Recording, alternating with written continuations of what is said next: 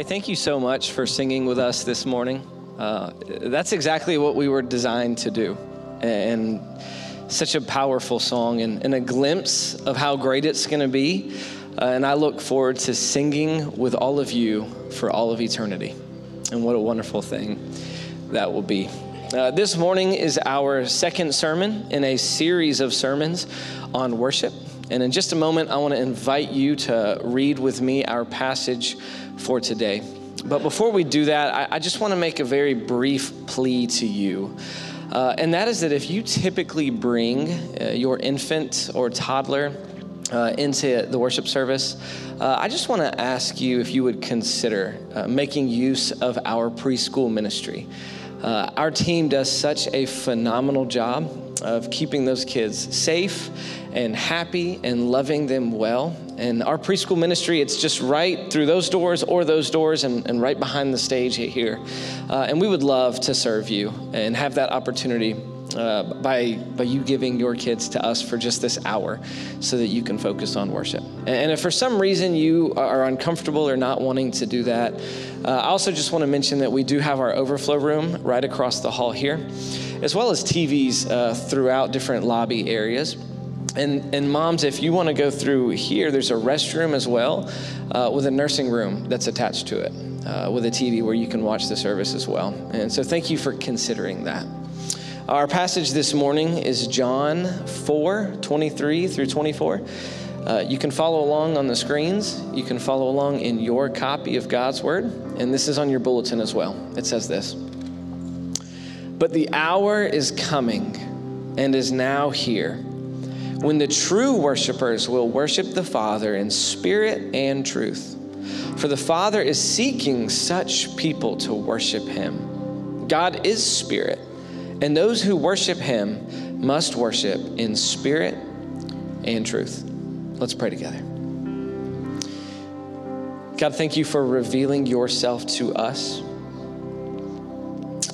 for revealing your character through the nature and the world around us, but also revealing yourself to us through your word.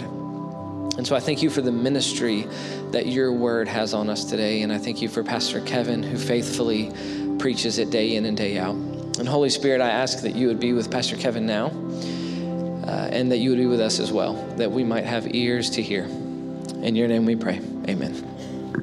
Amen. Thank you so much, Stephen, and thank you for joining us in worship today. And if you are in our overflow room, I'd like to welcome you as well. Or if you are watching us online or listening on our podcast, let me say welcome to you also. So years ago, I read a story about a young boy who was riding in the back seat of his parents' car as they left church and drove home that day. And he sat quietly and listened as mom and dad expressed their overall dissatisfaction with everything about the worship service that morning.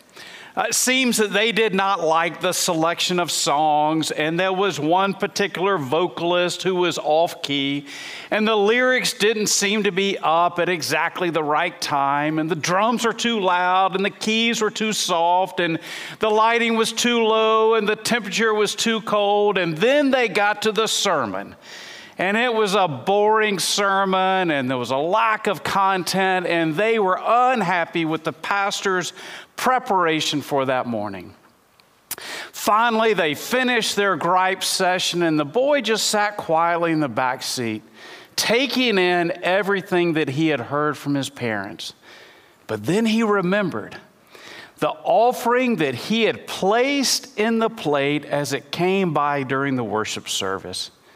So finally, he broke the silence and he said, "Mom, Dad, I hear everything that you guys have said, but you have to admit, I think all in all, it was a pretty good show for a nickel."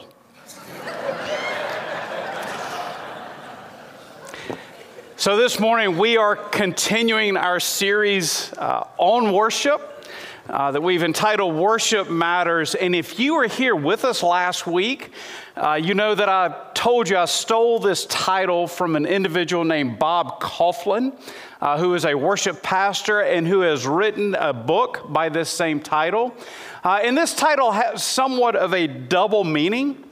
we are talking in this series about matters related to worship. What is personal worship and corporate worship, and what are the elements that are important in worship, and what does it mean to worship in spirit and in truth? But there is another meaning to this title. Worship matters in our lives. Who or what you worship will determine the quality and the direction of your life. If you are a follower of Christ especially, your worship of God makes a huge difference in your life. Your soul needs to worship the Lord. And so in this series, we are talking about how we can become better worshipers. And if you have your message map with you, you can take that out. I'd like to review the definition of Christian worship that I gave last week. Here it is. You can write this in. Christian worship is the outward expression of an inner delight in the Lord. So true Christian worship is valuing and delighting in God. It is the outward expression of this inner treasuring of God. Through our words, through our actions, through our money, through how we spend our time, we proclaim and express our devotion to God. And here's what this definition means.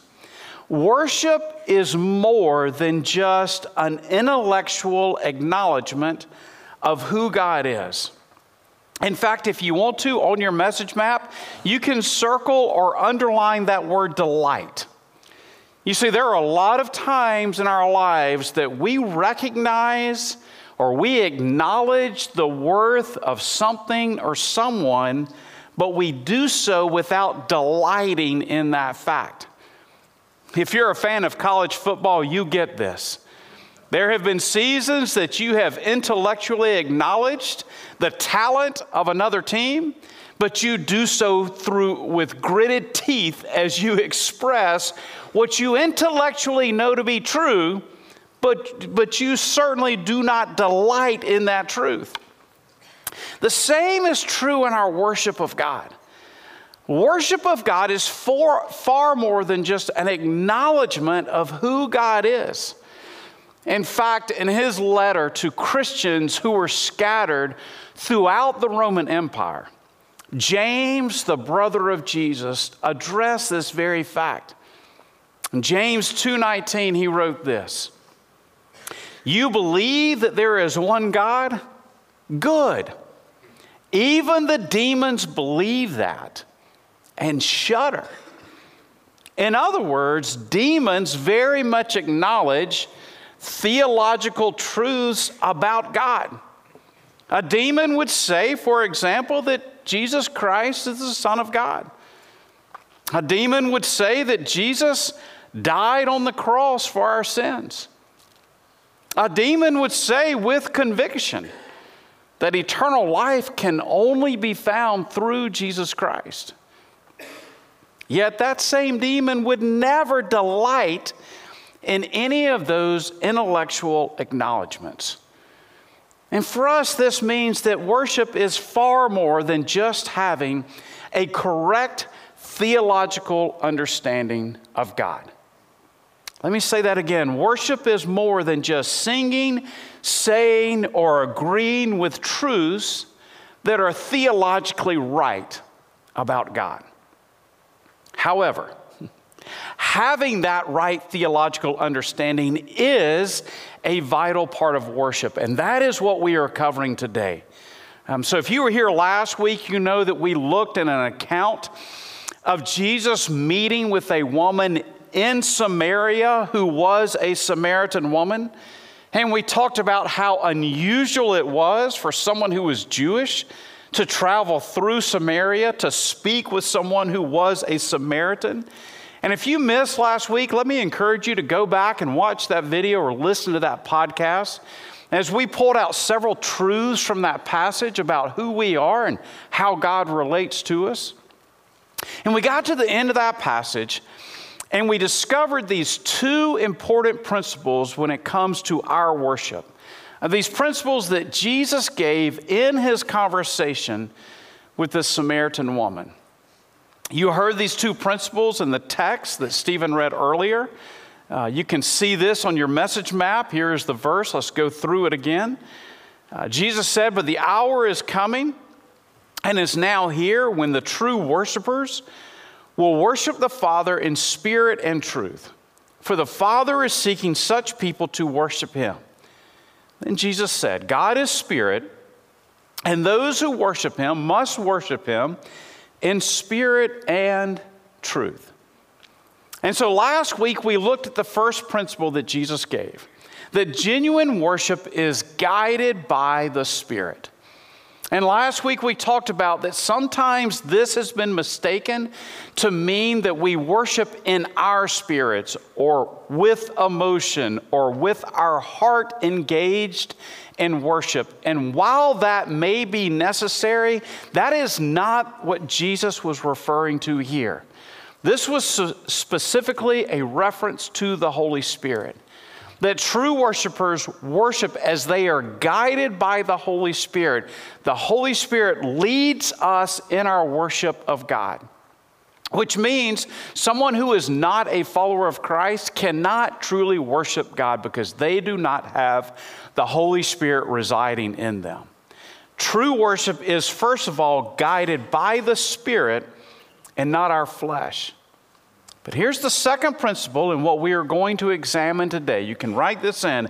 Genuine worship is grounded in truth. True worship, according to Jesus, must be informed by the revelation of God. We cannot worship God if our beliefs about God are untrue.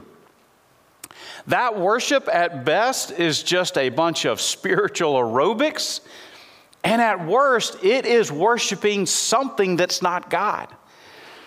Bob Kauflin, in his book that I referenced earlier, gives an illustration that really helps frame why it is so important that our worship is grounded in truth. If you came to me and you said to me, "Hey, I really admire your oldest son.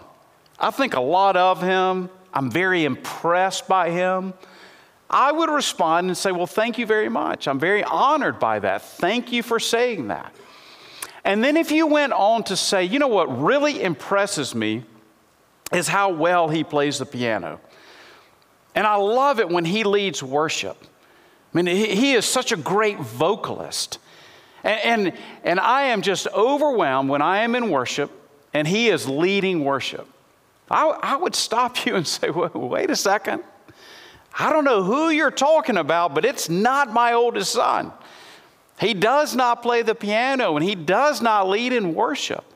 What you're saying about him is untrue." And if you went on to say, no, it's him. And I just love the way that he leads in worship and the musical talent that God has given to him. No matter how much you praised my son, I would not be honored. He would not be honored because what you were saying about him would be untrue. Your praise of him would be false praise. The same is true in our worship of God. If we worship and praise God, but our worship is not based on truth, then it does not honor God.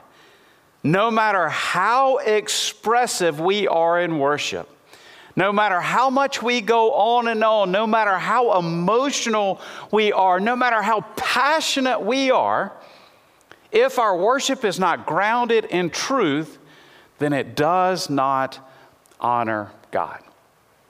Let me give you just a couple of examples of how this can practically play out in worship. There is a song that we sing from time to time in worship here at Northway entitled "Wonderful Name." I love this particular song. In fact, if I'm going to make a personal playlist of songs for me to listen to, I will include this particular song. If you're not familiar with the song, let me just give you the chorus. It is a wonderful chorus that goes like this. What a beautiful name it is. What a beautiful name it is, the name of Jesus Christ, my King. What a beautiful name it is. Nothing compares to this. What a beautiful name it is, the name of Jesus. Feels really awkward reading that rather than singing, but I do not want to ruin your worship experience this morning by singing those words to you. Those are great lyrics. They are full of truth. I love that particular song. Except when you get to the second verse of the song, there are the following two lines. You didn't want heaven without us, so Jesus, you brought heaven down. The reason I do not like those particular lines is because they feed the very wrong, false idea that some Christians have that God created man because he was lonely. That God created Adam and Eve because he was somewhere out there in the universe bored and thought, I need something to entertain me. I know, I'll create a universe and a world, and on that planet I'll put animals, birds and fish and people. I'll put man and woman, and that will entertain me. Finally, I will not be bored anymore. That God was like someone who said, I need something in life. I'm going to go and buy a puppy. Like we are God's puppies.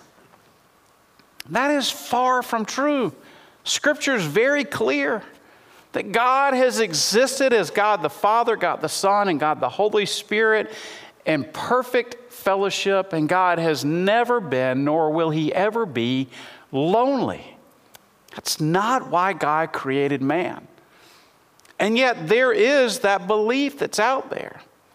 Now, in their defense, the writers of this particular song based that line on the prayer of Jesus in John 17, when Jesus prayed, Father, I want those you have given me to be with me where I am.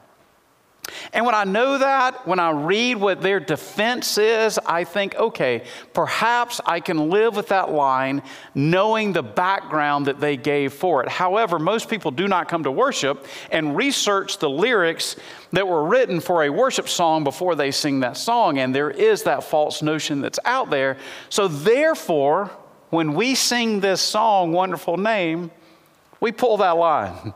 We just skip over verse 2 because we do not want anyone to worship based on a falsehood. Here's another song that we do not sing here at Northway, but is popular in some circles.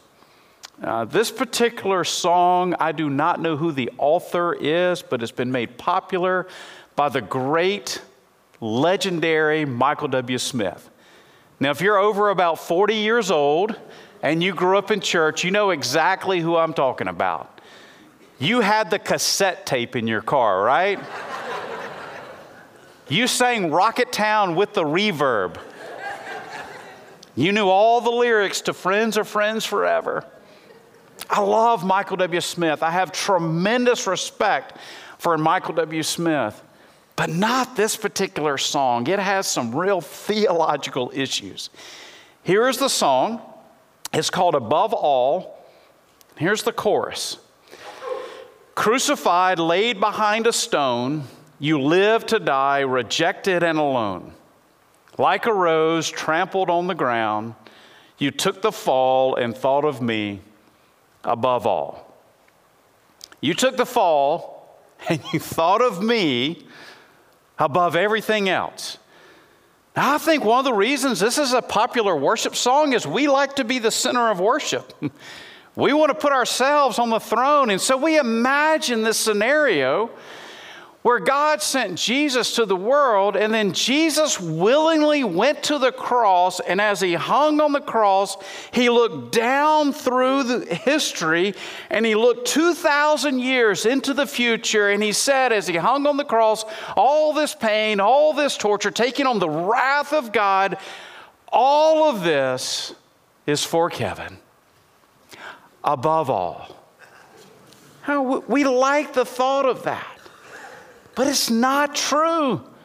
That might be my natural desire to be the center of worship, but I promise you, Jesus did not think of me above all. If our worship is not centered on God above all, on God's greatness above all, then it is not grounded in truth. And just like my hypothetical scenario of you describing my son and praising my oldest son in the wrong way, God is not honored when our worship is not based upon who He actually is. So how do we keep ourselves grounded in truth as we worship? You'll see these three things, these three very simple principles on your message map. Let's quickly go through these. Number one, you can write this in. How do we worship in truth? Well, we do what the Bible clearly commands. If the Bible says this is what you should do in worship, then that is what we should do in worship. There are a number of examples we could give. This one is from the book of Ephesians. When Paul wrote his letter to the church at Ephesus, he gave very clear instructions on our worship. Here's what he wrote in chapter 5, verse 17. Therefore, do not be foolish, but understand what the Lord's will is. Do not get drunk on wine, which leads to debauchery. Instead, be filled with the Spirit, speaking to one another with psalms, hymns, and songs from the Spirit. Sing and make music from your heart to the Lord, always giving thanks to God the Father for everything in the name of our Lord Jesus Christ. Paul begins this section by instructing those followers of Christ in Ephesus to not get drunk on wine, which he says leads to debauchery. Another translation for debauchery there could be wasteful living. Paul says, don't waste your lives being filled with wine, being drunk on wine. Instead, be filled with the Spirit. Be filled with the Holy Spirit of God. And one of the ways that you do this is through speaking to one another with psalms, hymns, and songs from the Spirit. Speaking there could just as easily be translated as sing. It represents any form of communication. So Paul here says that as followers of Christ, one of the things that we are to do is to sing psalms, hymns, and songs from the Spirit. Psalms represent the psalms that you have in your Old Testament. That was the Jewish songbook. And so these early Christian congregations would often sing the psalms that we have in our Bibles. Hymns refers to songs that were written that were common throughout the Christian congregations. Songs that had been written down, and these various congregations would sing these songs. Songs from the Spirit refer to more spontaneous songs. A leader would begin a chorus and have the church gather there, repeat after him. The specific types of music that Paul listed here is not what is really important. What is important is the command that we are to worship, number one, through song. That we are to worship through singing.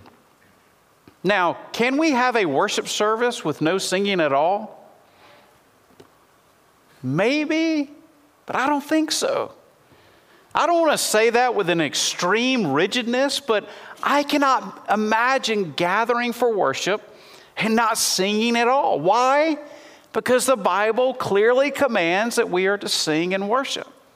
The second thing to note here is that we are commanded to sing not just to the Lord, but to one another.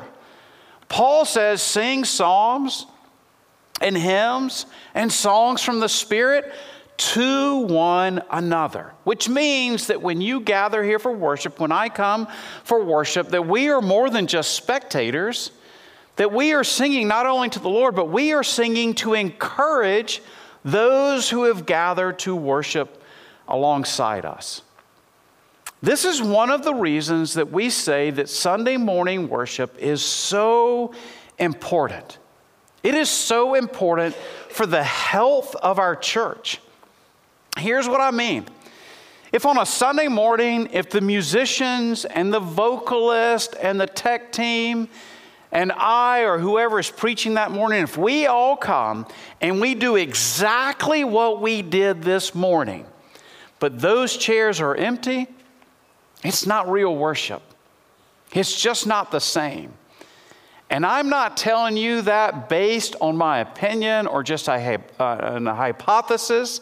I am telling you that based on a fact from history called COVID. When we shut down for 16 weeks, that's exactly what we did.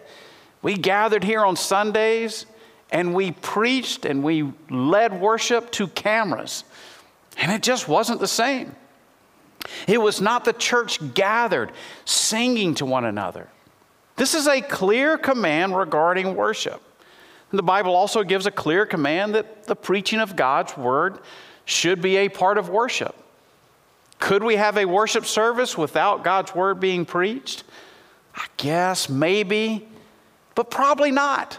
Why? Because the Bible clearly commands that. The Bible says we should pray in worship. Could we have a worship service where we do not pray at all? I don't think so. Why? Because the Bible clearly commands this. Whatever the Bible says that we should do in worship, that we should do. Secondly, and you can write this in, to worship in truth, do not do what the Bible clearly forbids. So we do what the Bible commands, and we do not do what the Bible clearly forbids. It makes sense, right? So what's an example of something the Bible clearly forbids? In Paul's letter to the church in Corinth, he referenced a number of problems in their worship services. And one was the way that they took the Lord's Supper, or what we sometimes call Holy Communion. The church in Corinth would meet in the homes of the members of the church, and for very practical reasons, they would meet in the homes of the more wealthy members. Those homes were larger, they could accommodate more people, and so it made sense that they would meet in these homes. However, apparently, these wealthy church members were inviting their friends to come over and eat a full meal before the church would meet for worship. And they would invite their wealthy friends to come over and have this dinner, and then as part of the dinner, they would then celebrate the Lord's Supper together while the rest of the members of the church waited outside. They would exclude a portion of the church while they celebrated with their little group the Lord's Supper. So Paul, hearing about this, wrote to the church and he condemned them for this. 1 Corinthians 11, verse 17. In the following directives, I have no praise for you, for your meetings do more harm than good. When you come together, it is not the Lord's Supper you eat. For when you are eating, some of you go ahead with your own private suppers.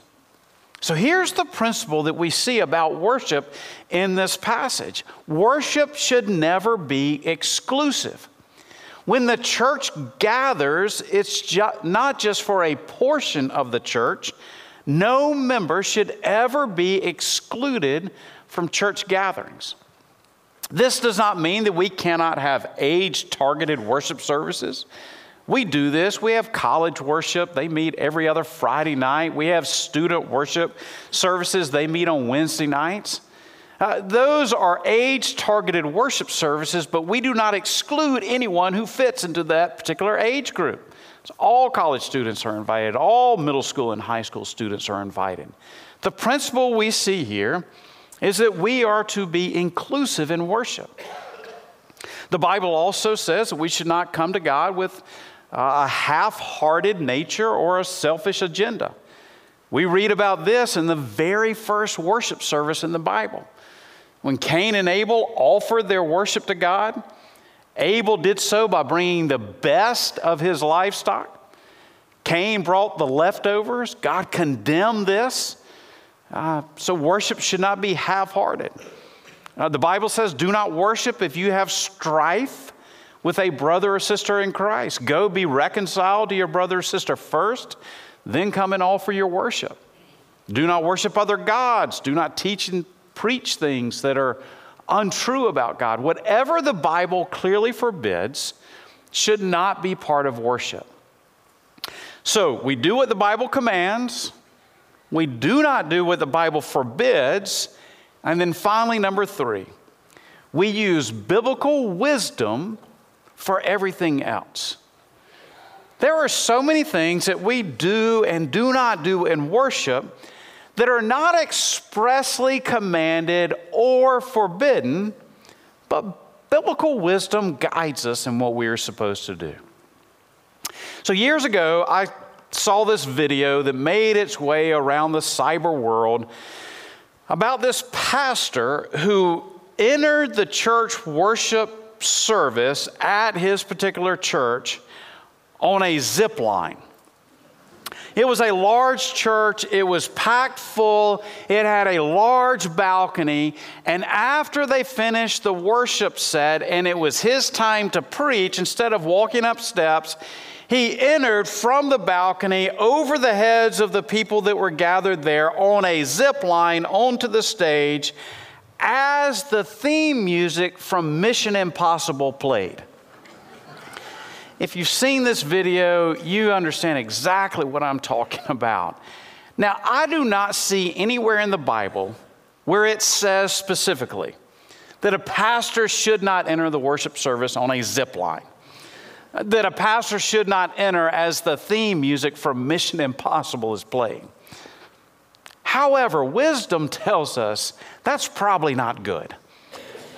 That's putting someone at the center of attention and taking the focus off of God. Whatever the Bible tells us to do, that we should do. What it forbids, we should not do. And then we use biblical wisdom to guide us on everything else.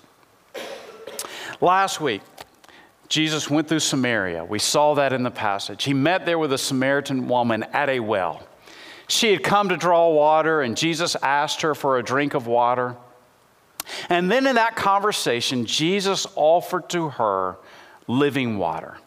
And Jesus said, this is a type of water that whoever drinks this water will never thirst again. Let me ask you this morning, are you thirsty? Are you thirsty for that kind of water?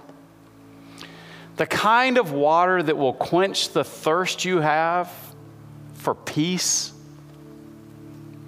Are you thirsty this morning for the type of life where you can lay your head on your pillow at night and rest easy? Are you thirsty for unconditional love? Are you thirsty for acceptance, for forgiveness? Are you thirsty this morning for freedom?